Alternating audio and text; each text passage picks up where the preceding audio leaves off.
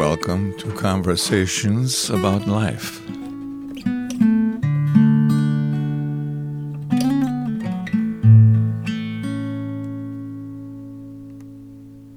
There was a conference I was at beginning of the year where I asked that question. It was a big conference. And what question was that?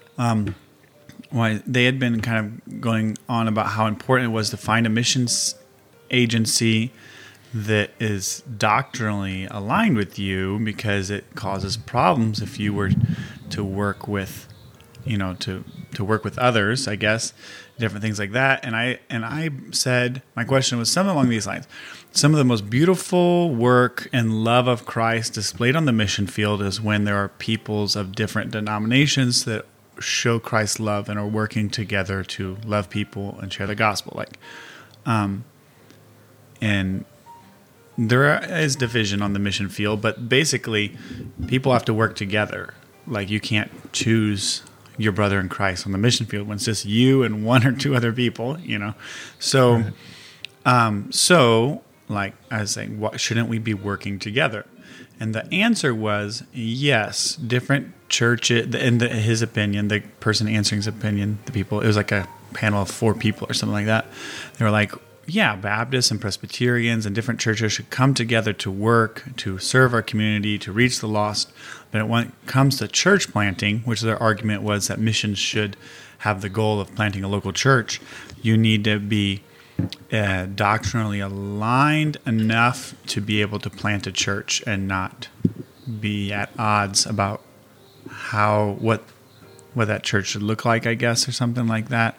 Because, and they're from them up on the stage, you have Presbyterians and Baptists, where one, it's more, even if they're both elder led, you have one where the people are kind of electing their elders. And they're independent.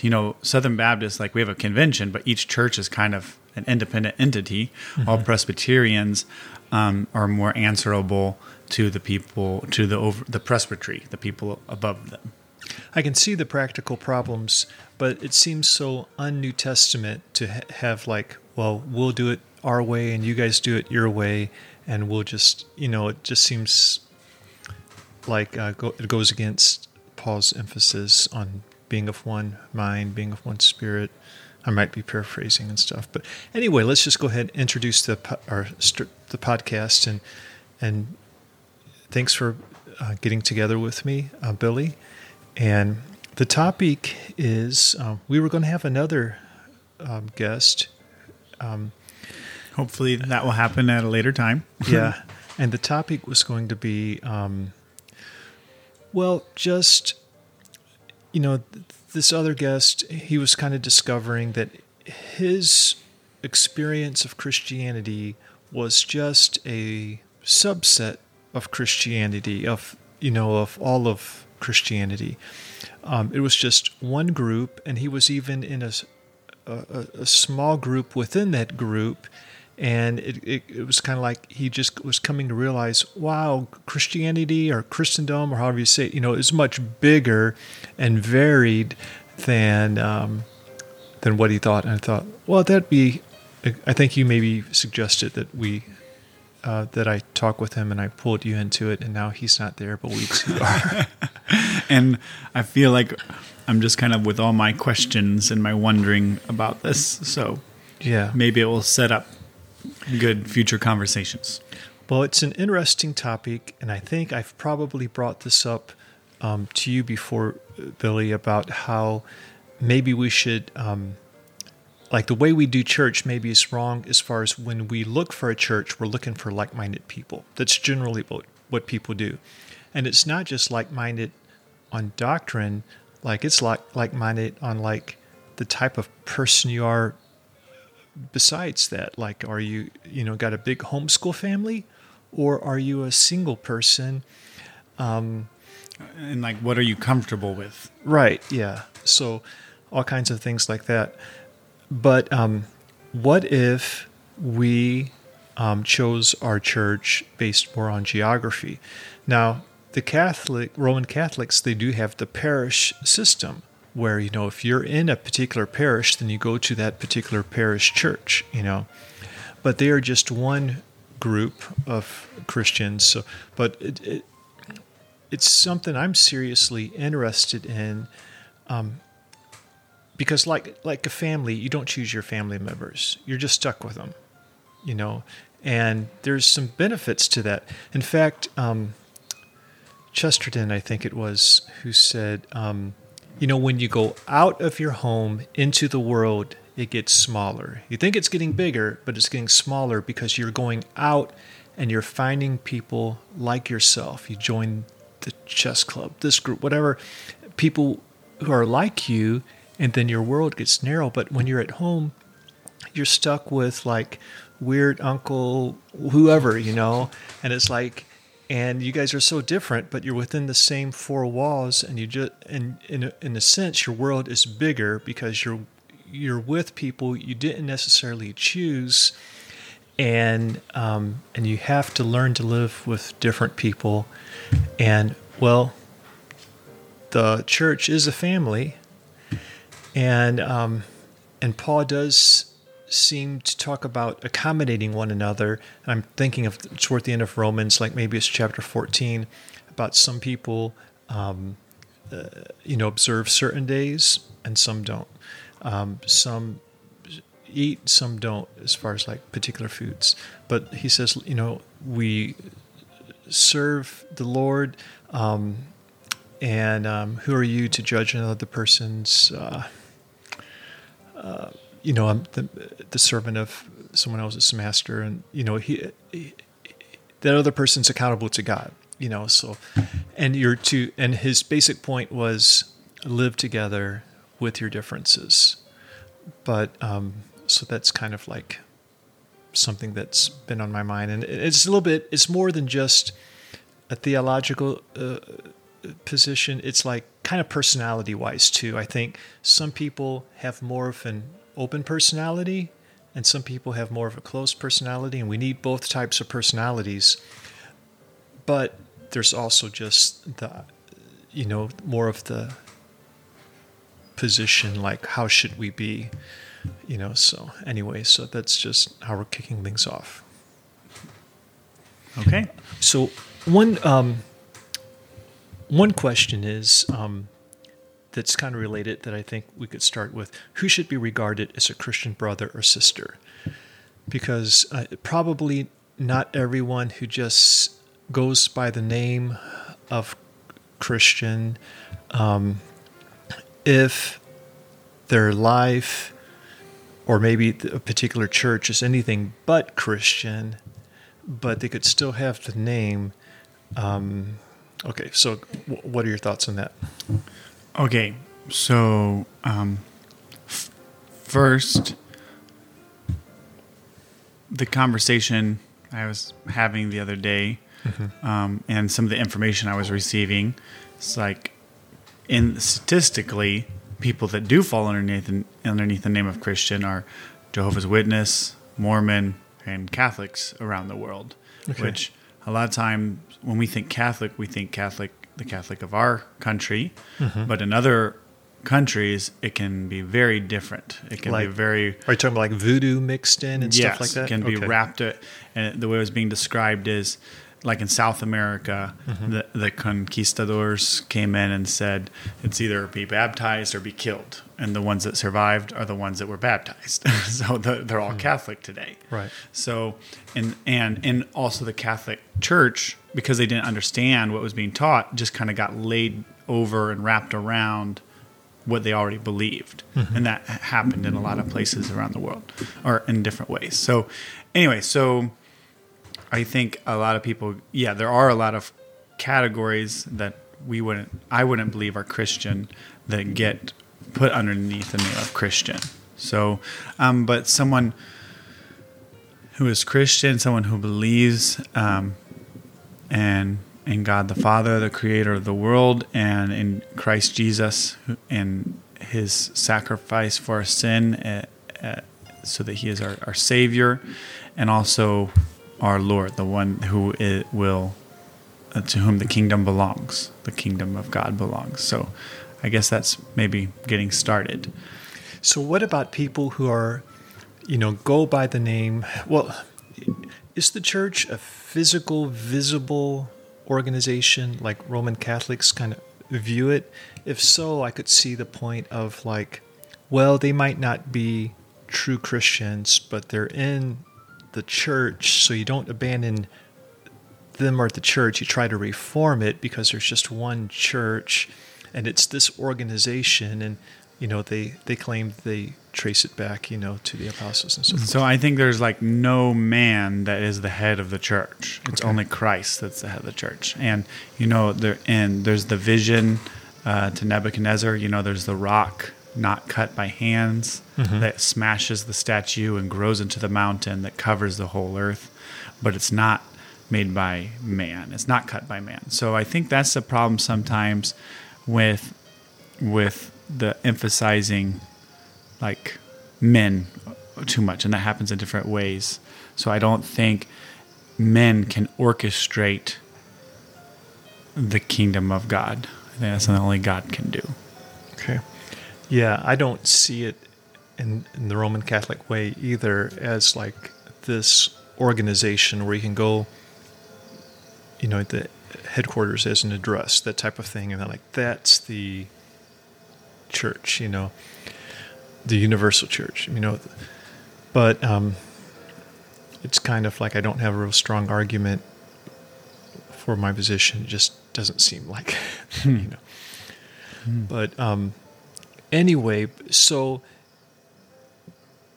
basically, not everyone who goes by the name of Christian ought to be regarded as Christian. Yeah, there are actually there are lots of people that go by the name of Christian, but who can't express the gospel or share the gospel. And if you were to ask what it is, a lot of times it starts feeling like works. So I'd say someone who believes that works is part of salvation, or like works save you in some way, that are not, don't have the true gospel. Right. Okay.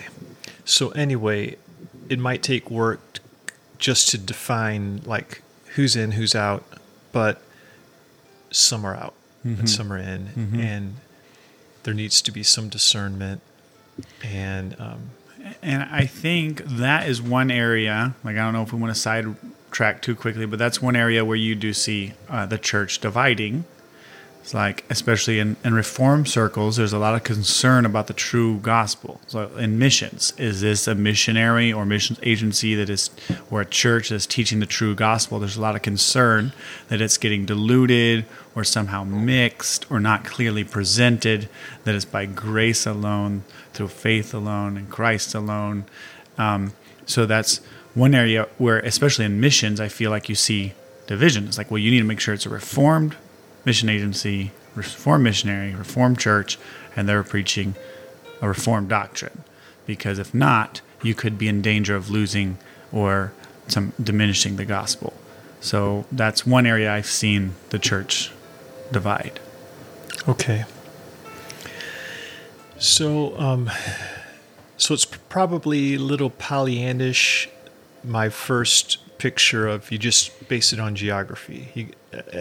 You could base it on geography, and that comes into play, but theoretically, you might have to discern, is this a group of Christians or is it not? Okay. Biblically, I think to some extent it does have to be based on geography. If you are part of a church online only or through non-physical contact and community, I don't think that's biblical. I think part of the outworking of, we have many churches here, so you can find the one that you like, right? So we kind of have that abundance of resources and options that a lot of places don't have. But then two, there's like this underlying American thing that I kind of like to point out a lot, I guess, but just that there's a lot of individuality in America. The rest of the world doesn't experience the same way we do. Even down to the way everyone owns a car, the way the road system has been built over the years, the way people think and choose. It's very self-focused a lot of times. So I think our lack of geographically formed churches is part of it. A little piece of it is that, well, I can choose and go to the church that I want to. Mm-hmm. While there's a lot of places in the world where that is not an option, really. You are stuck with the church, the local group of believers that is there, and you have to struggle more together through those differences. And in some places, there's still like, in Mexico, there's still like you can go down to this church or that church or whatever sometimes, but in some places not. So maybe we've become used to not being geographically bound, like having a car. Mm-hmm. Every person having a car, every family having a car just creates a lot more options in some ways. Right. Now Jesus he was talking about leaders, but he said, beware of wolves in sheep's clothing, and you shall know them by their fruit. So his rule of discernment there seems to be what comes out of their lives. Like he's not mentioning their doctrine so much right there, what they're teaching, as much as what their lives look like. In fact, somewhere else he said, do what they tell you, just don't do what they do, or something along those lines. Right. Yeah. So I guess that might be a part of like discerning who's a brother and sister in Christ and who's not, mm-hmm. perhaps. Yeah, I think so. Okay. But still, it might be naive to think so my tendency is just to want to have some kind of something simple, like the Apostles' Creed. Hey, this is the Apostles' Creed. Can you go along with that? Okay, me too. So we're in. Yeah. We're together. Okay. Brother. Yeah, okay. So, and before we started, I was mentioning it feels like sometimes there's just like practical things, like how do you run your church? Like mm-hmm. how do you decide who are your elders or deacons? How do you make building decisions? How do you pay for things? How do you meet? Where do you meet? But again, if you're more constrained geographically, maybe you don't get to pick your church based on those things, mm-hmm. but a church has to run and function somehow. So I guess the first question, before that, the first question would be, should Christians ever divide? And if so, over what? And that's kind of what some of my questions are right now. And I'm wanting to read this book that has been shared with me a little bit about... And the title of the book is? Finding the Right Hill to Die On. Yeah. And its premise, I believe, is that there are certain things that just include all Christianity. If you don't have this, you're not part of the kingdom. But then there are other things that can divide us, but we can still have fellowship together. Like, okay, so one church that believes one thing can have fellowship and work together with another church that believes differently. Let's take baptism, maybe, as an example. And then... but that doesn't mean like we can't fellowship as brothers in Christ, that we believe differently about some of those things. But then there is even more. There's another circle where you just need to hold to these things together if you're going to be able to function well as a church together. So to be brothers in Christ together in that church. So. That's kind of its premise as I understand it. So the first question I guess would be, is that correct? And then if so, what are those levels? Where are those areas? And it's kind of interesting because some of the pastors I was listening to having this conversation with were discussing whether believers' baptism is one of those points for church, like for church membership. And I've never actually heard that even discussed before. Like it always was just assumed, like you believe baptism one way, you need to go to this kind of church. You believe baptism this way, you need to go to this kind of church. So, but it would be really interesting which one of these churches does function this way, that they hold to believers' baptism, but they don't exclude people who believe in covenant baptism, like Presbyterians, from membership. If they can explain that their doctrine and that's what they believe based on Scripture, then they are welcomed as members, and that's interesting. Yeah, and I like that. And I think I have heard of that before, and that's good. I mean, I think. And when you brought this up earlier, I had like a counter argument to it about like, what on what basis do you divide as a church over things like that, and just to express that again in kind of a different way, if the thing you are dividing on is a more explicit or foundational doctrine, then the very explicit foundation, strong way Paul puts having a unity and being of one mind and everything, then perhaps you should divide over that. But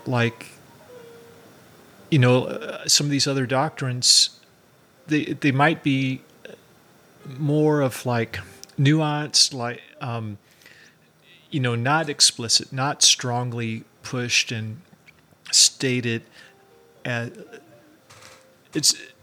like being of one mind and being of the same heart about a matter, and having a unity, which seems like really strongly stated. At the New Testament times, they had that, so Paul was just trying to preserve it.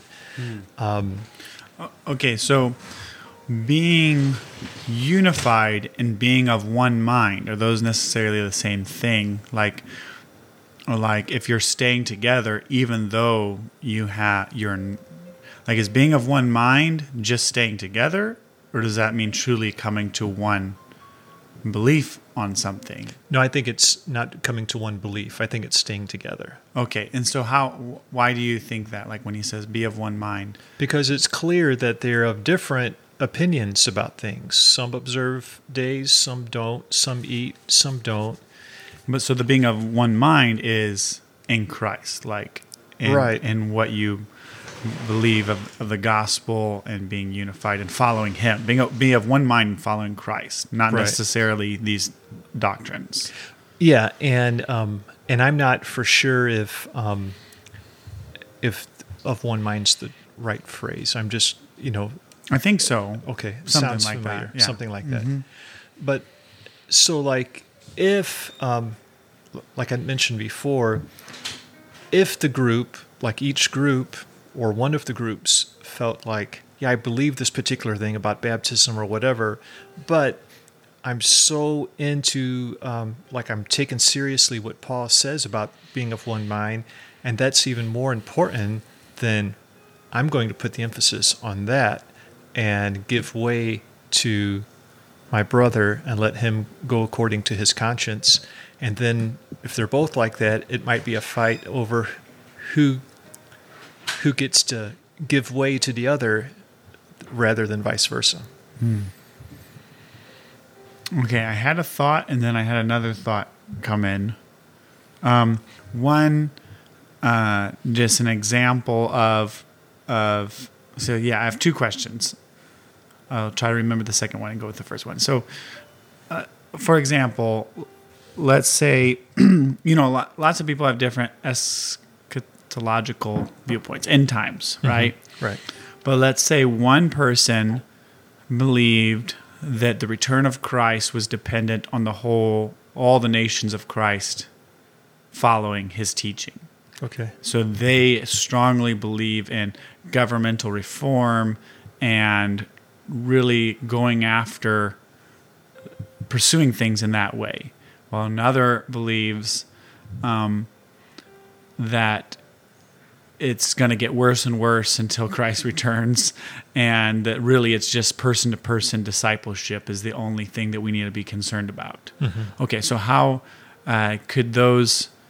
is there anything that needs to be said there, or do they just exist together? How do they... let's say you have like two groups of people in a church. Right. Maybe you have 50 one, 50 the other. Right. How do they have fellowship together and work together? Is it just a matter of understanding each other's differences and respecting them? Yeah, and it's like understanding the most primary commandment given is to love one another. And they're not going to be able to do that if they're two separate groups. And the group that believes in the reform would be interested in that, wanting that, but they're like, hey, I'm going to give respect to my brother who believes differently. I'm going to allow him to do his discipling. I'll even maybe support him in that just out of love. And as I have an opportunity, I'll pursue the reformed and, the government reform and so forth. And but we're going to be one family. We're going to love each other. That's a matter of just a witness to the rest of the world that we're going to love each other and show by that we're disciples of Jesus. And I'm going to take the things that are strongly stated, unity, love, and make those the things that I most strongly pursue, and those other things which I don't think they're strongly stated, like those two positions, those are just, they're going to be things that I value, but they're not going to precede the more fundamental things that go along with the New Testament teaching. Okay. Yeah.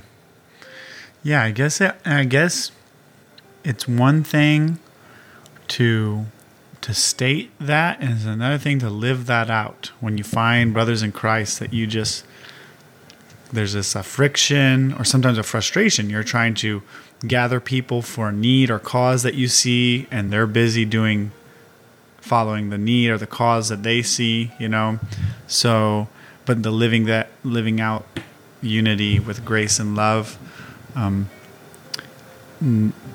guess that would take the love of Christ to do. Yeah, it takes trusting God, because I can think of one thing, and this has more to do with politics and economics, but I can just think of how most Christians in the West, in our country, a lot of Christians are more conservative, free market and stuff like that. And then there are other Christians, here it seems like a minority, that are more of government's the answer, and that's how we do social justice, through government and so forth. And where I would kind of see that, pursuing that as pulling down economics in my country that we all need to be healthy and robust to live and thrive on, and otherwise there's going to be bad consequences. And that's how I feel.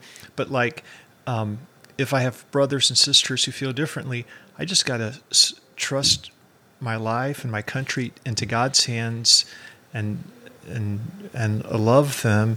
And the way they're going, it might just be pulling things down severely. Who knows how bad it could get, and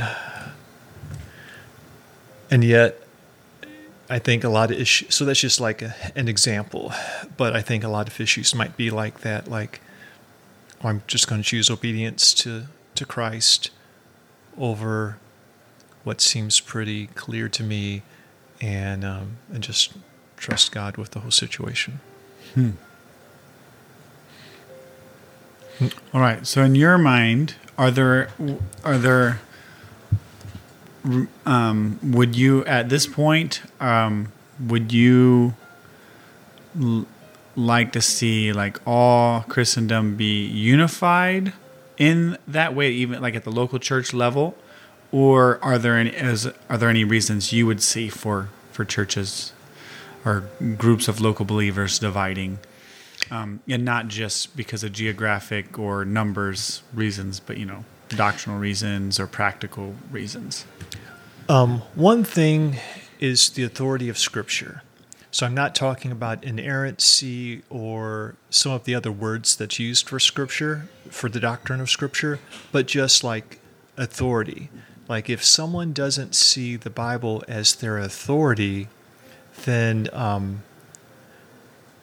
to me it's well, what are you basing your religion on?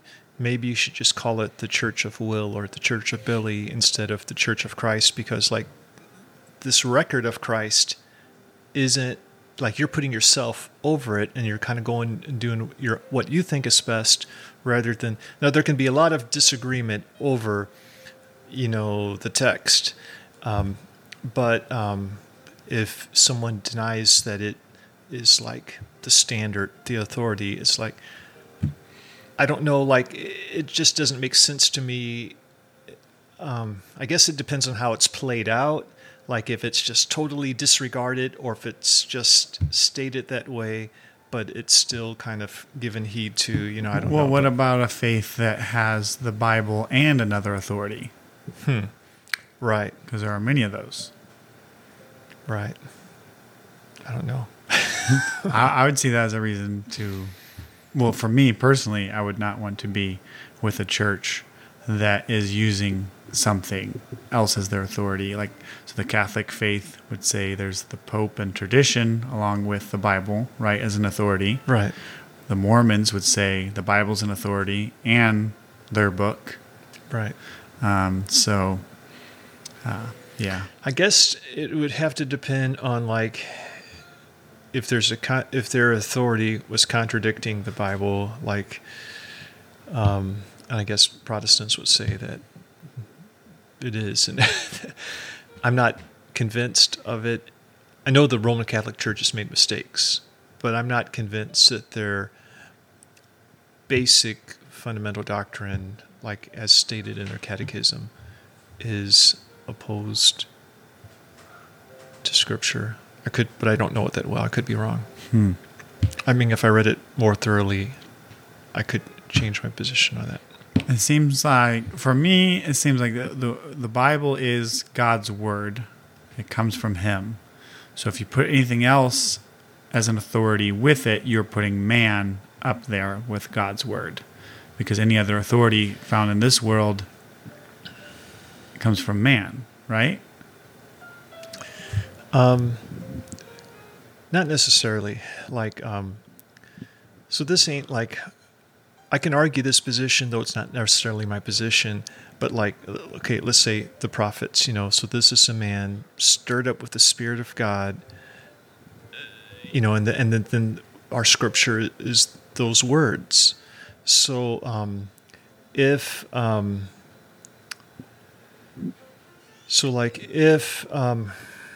there was like someone, I don't know, I'm not going very, so ask the question again and I'll just take another stab at it. All right, so the Bible is the Word of God. Right. Through man, but by the Holy Spirit, coming from God. Right. It's what we take as His Word. Right.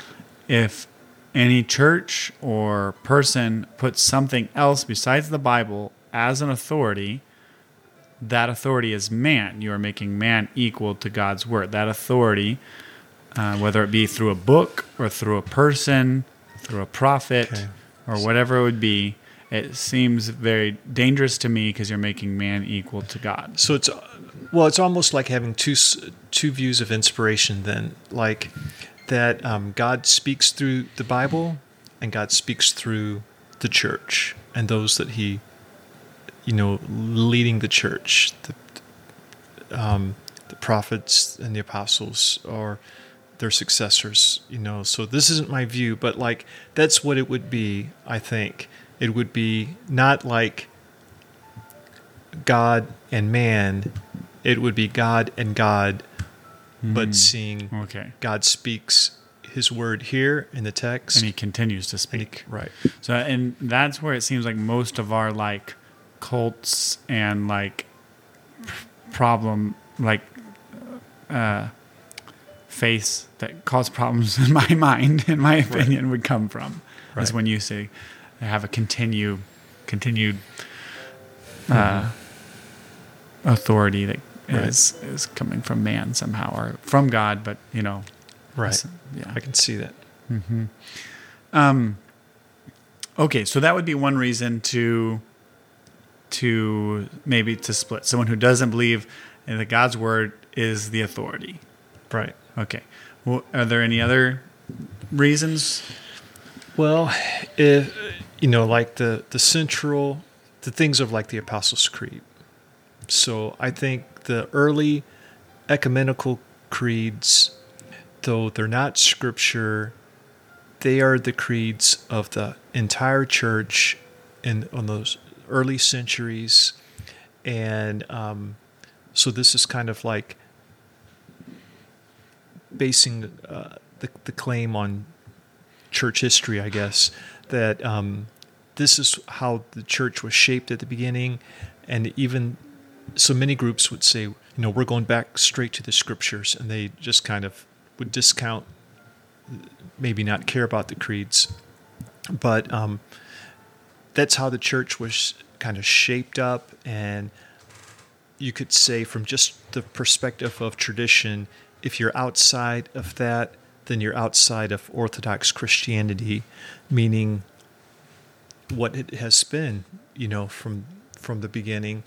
So you could still maybe say that you are, the Bible's your authority, and you're kind of jumping over all of church history and going right back to it. And Roman Catholics would say that's kind of what Protestants do over and over again, and that's why we have like so many denominations. But if someone did jump over those ecumenical creeds and come up with something different, I would think, and this isn't based on the Bible as much as just based on valuing church history and my faith that God has preserved the church, I would divide over that, I think.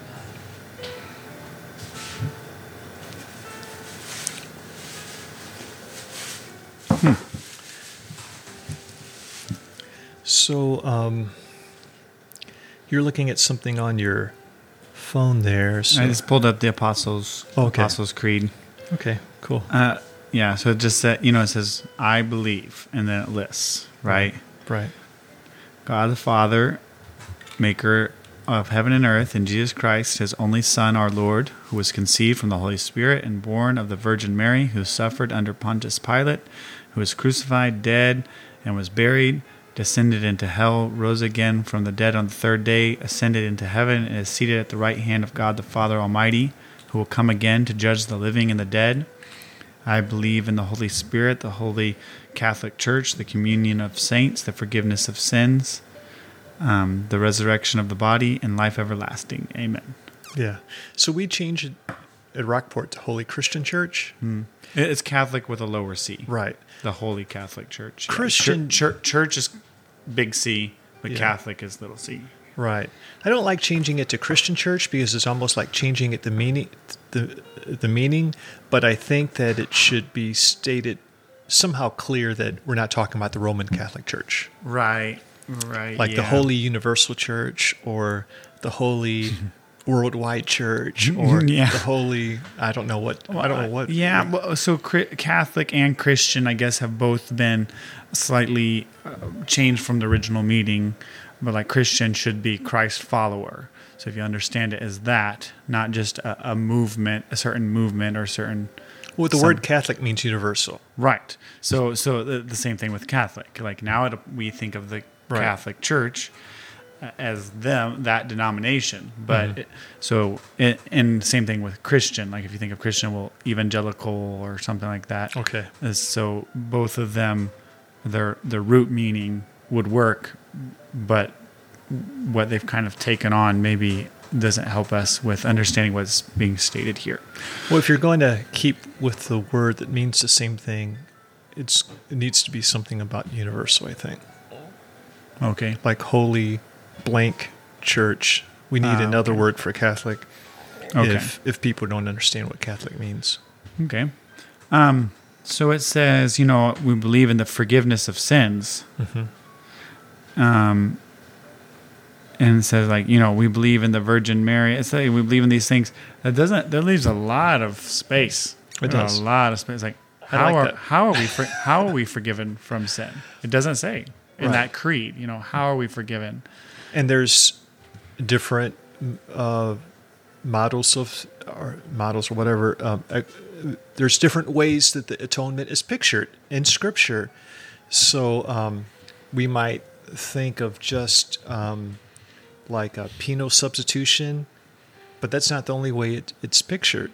And so it might not mean that there's different viewpoints expressed in the New Testament, but more as just different ways of looking at it and different ways it's illustrated. Penal substitution maybe kind of being more of the heart of it, but not the only way it's illustrated. And then, it says we believe in the Virgin Mary. Well, the way we believe in the Virgin Mary and what I've heard, like the way the Catholic Church believes in the Mother Mary or Virgin Mary, seems different. It's very different. Right. Right. Anyway. Yeah. Yeah.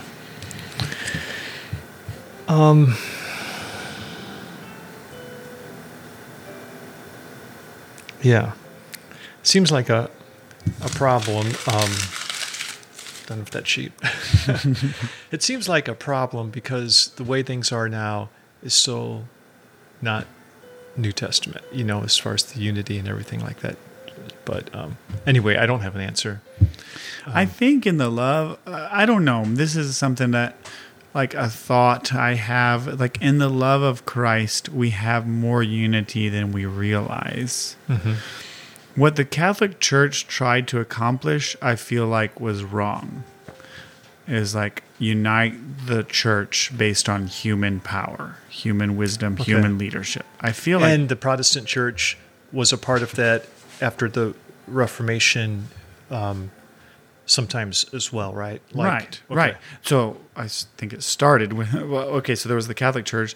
I feel like there's no human or no man, no power of man that can unite the kingdom of Christ. Only Christ can. Okay. So part of me wonders, in order to keep pride from destroying Christ's body, Christ's family, in order to make sure that the world knows this is of Christ alone, not by any man.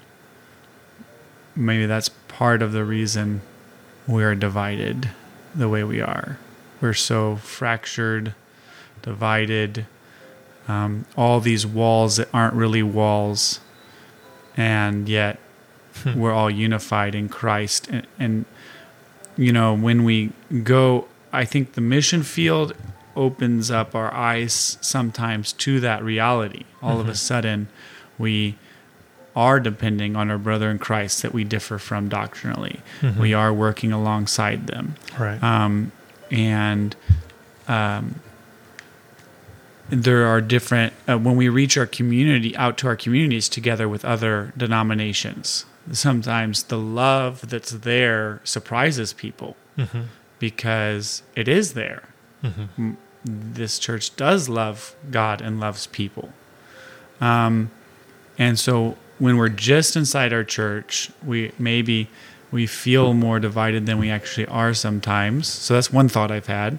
And then another thought is Christ alone is going to receive the glory for what he has done. And maybe part of our fracturedness is a result not only of our fallenness and finiteness, but also because he's meant to be the only unifier, not a person. Right. I don't know if that makes sense. Those are some good thoughts. I like that. Yeah. If love can shine through despite the differences, denominations, and walls, and so forth, I think that's a really good thing. And we can't necessarily, if we try too hard to make it right, we might just end up starting a new denomination on accident. That probably happens over and over again. It does. I think it does happen over again. And we're going to start we're going to do it different. And we're going to be non-denominational. And then before you know it, it turns into another denomination. Right. Yeah. Okay. Well, here's just kind of a little bit of a turn in the topic. Is there anything else to say about this before we just kind of touch on something else? I had a thought just to ask you, you talked about open and closed personalities. And I was just, do you think that pastors tend, as shepherds and protectors, tend to be more conservative, and that sometimes continues the separations? I feel like once you separate, it's hard to bring people back together. I've never heard of two denominations merging. Have you? No, I don't guess I have. And I wonder if that tends to be just like the tendency as a protector and shepherd that pastors in general have, if that's part of it. But anyway, that was just a side thought that wandered through my head as you were talking. But we can continue on if you want to. Yeah, I'm not sure about that.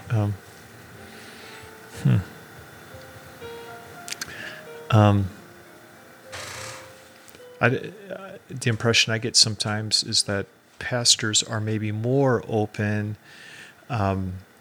because they've been exposed to a lot more. They've gone through seminary. I think a lot of they perhaps are older. I don't know. For me, experience and knowledge and being exposed to things makes me more open. And then the way I picture it is like people in the congregation, they're kind of more narrow and limited and just what's out there. Like this is Christendom right here, just us, and everyone else is outside. But like pastors maybe are more knowledgeable. And so that's the impression I get sometimes. But I think it is case by case, Sure.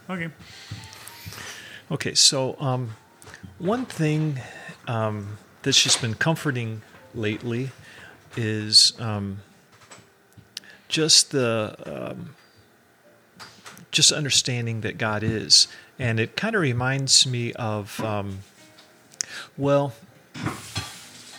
So anyway, sometimes on my own when I am maybe getting ready to pray or something like this, I just kind of get stuck right at the beginning because I just think, who is this that I'm praying to? Like, this being that I can't fathom, and he's so beyond. And sometimes that makes me, I think, it's caused too much of a separation in my own mind from me and God. But here recently, I've been kind of considering, I don't understand or grasp God, and I'm not meant to. I never can. I never will be able to. But that's different than knowing God. I think I can still legitimately talk about knowing God without saying I understand God.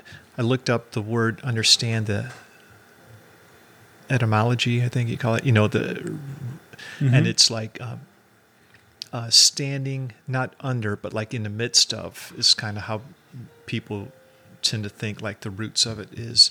So it's like I'm never going to be like being able to place the pieces of God together and say this is how God works or whatever,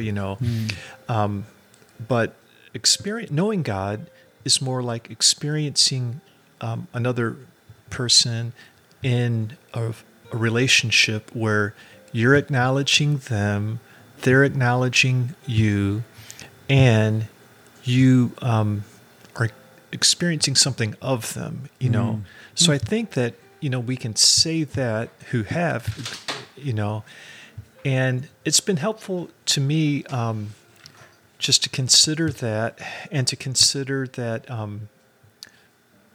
like when God, the word "I am" is used so much in Scripture. When God was sending Moses to the Israel and he says, "Who shall I say sent me?" Say, "I am who I am, sent you." So it's like all you need to know is like, "I am." You don't have to grasp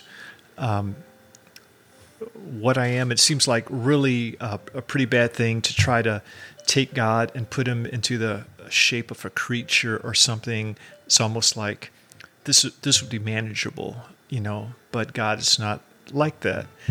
So so there's not going to be any kind of idol for God except man, created in his image, So anyway, do you have any thoughts about that? I just thought I'd kind of bring that up and see if you have any. My immediate thoughts are there's a mission conference at a local church this last weekend, and one of the missionaries actually wrote his dissertation on knowing, how we know. And he had it. It was a little bit. I didn't listen to that whole session. He broke it down in one of the breakout sessions, and I was part of a smaller group listening to some missionaries. But he shared how he had his like, this is how we know, and he says the biblical knowing is not how we think as Westerners a lot of times. And he's a missionary to indigenous people groups. He's like, the way they think of knowing is a lot closer to the biblical knowing than our thoughts sometimes, because we tend to be fact-based. You understand a fact, it fits into, what you have already established, and you know something. It's like knowing it involves experience. It involves doing. You can't know without acting. It involves love, and then that results in knowledge. And so he kind of had his system, or not system, but his little wheel and he was trying to explain like the process that is a wheel. It's like it continues. It's not just linear like the way we tend to think. Like this, then this equals this, So, and what's the points on the wheel? Okay, so I think, I don't know. I know love is on there. I know experience and action are on there. Doing, probably, hearing is on there as well, or it's all part of it. So. Anyway, yeah, but he has a dissertation on it if you want to read it. It's interesting. Yeah, it's interesting. So anyway, I think what you're saying about knowing someone or something is bigger than just the factual way we tend to think of in our culture sometimes, right? In our experience, and then considering that. Knowing God or even having a sense of God isn't the same as understanding God. It kind of feels like this sense might be more built into us than if we think. So, like Alvin Plantinga, he says, well, it's reasonable to think that if God made us, then he made us with a sense of him because we're his creatures. And I've thought, do I have a sense? I believe in God, but do I have some kind of like little thing in me that's telling me that there's a God? Well, if I'm, thinking more of like maybe Western or like something like just real vivid,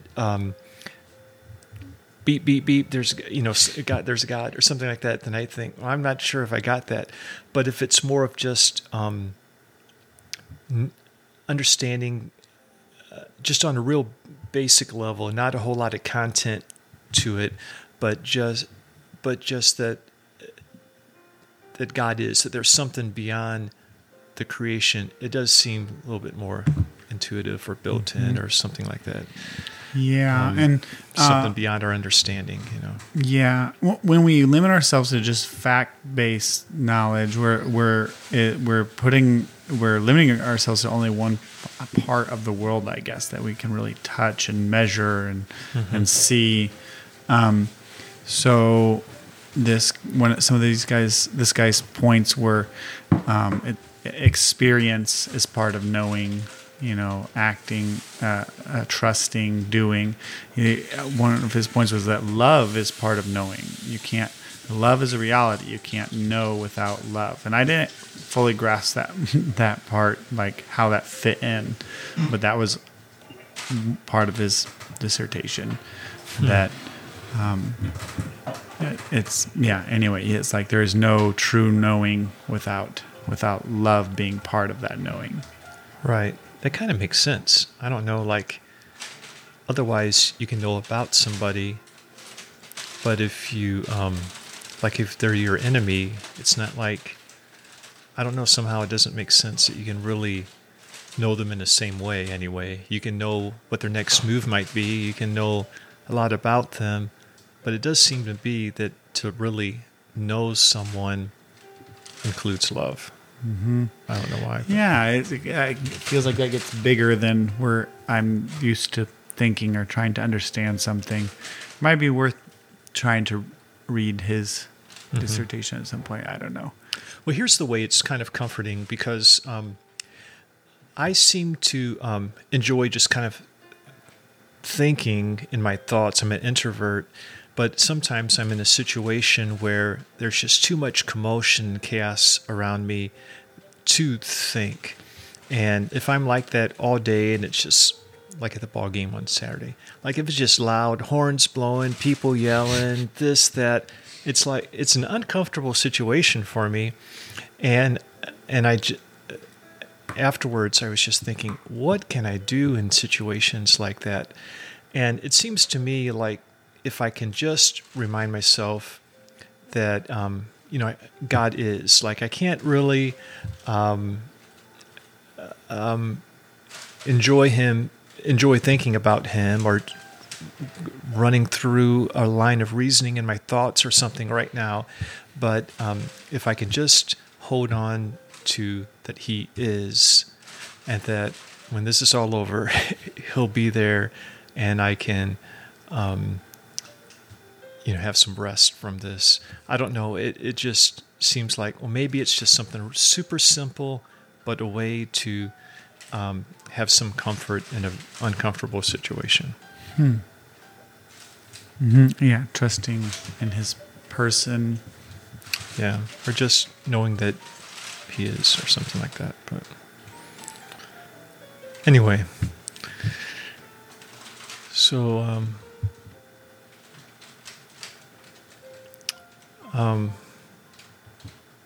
and it's also kind of helpful in midst of temptation too.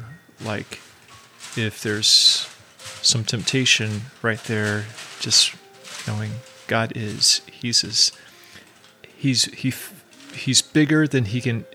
I mean, he's so big, he fills the heavens, but he's so close that he's in my deepest thoughts. And he is, and like that temptation kind of fades away on two counts. One is I'm receiving some kind of comfort, which makes me less needing that temptation, whatever it is I'm tempted toward. And also, it's like, well, if God's that close, then I just want him instead of that. And it's also like, if you have a little bit of healthy fear of God, then you don't want to live like if he's not around, because you just remind yourself that he is. But anyway, that's it, I guess. Anything else that you'd like to bring up before we just wrap up? Have you had a conversation with Sarah yet? Yeah. So this is a spin-off topic, and then we can close. Okay. She recently finished a book called Everything Sad is Untrue. And it's a story, but of, I guess, someone finding Christ. And their kind of autobiography a little bit, synopsis of their story. And it's intriguing, that thought. But anyway, I haven't read it yet, But that's kind of goes with the not being able to know without love and that kind of thing a little bit. Okay. Anyway, yes, been a good conversation. Okay. Thanks, Billy. Appreciate it.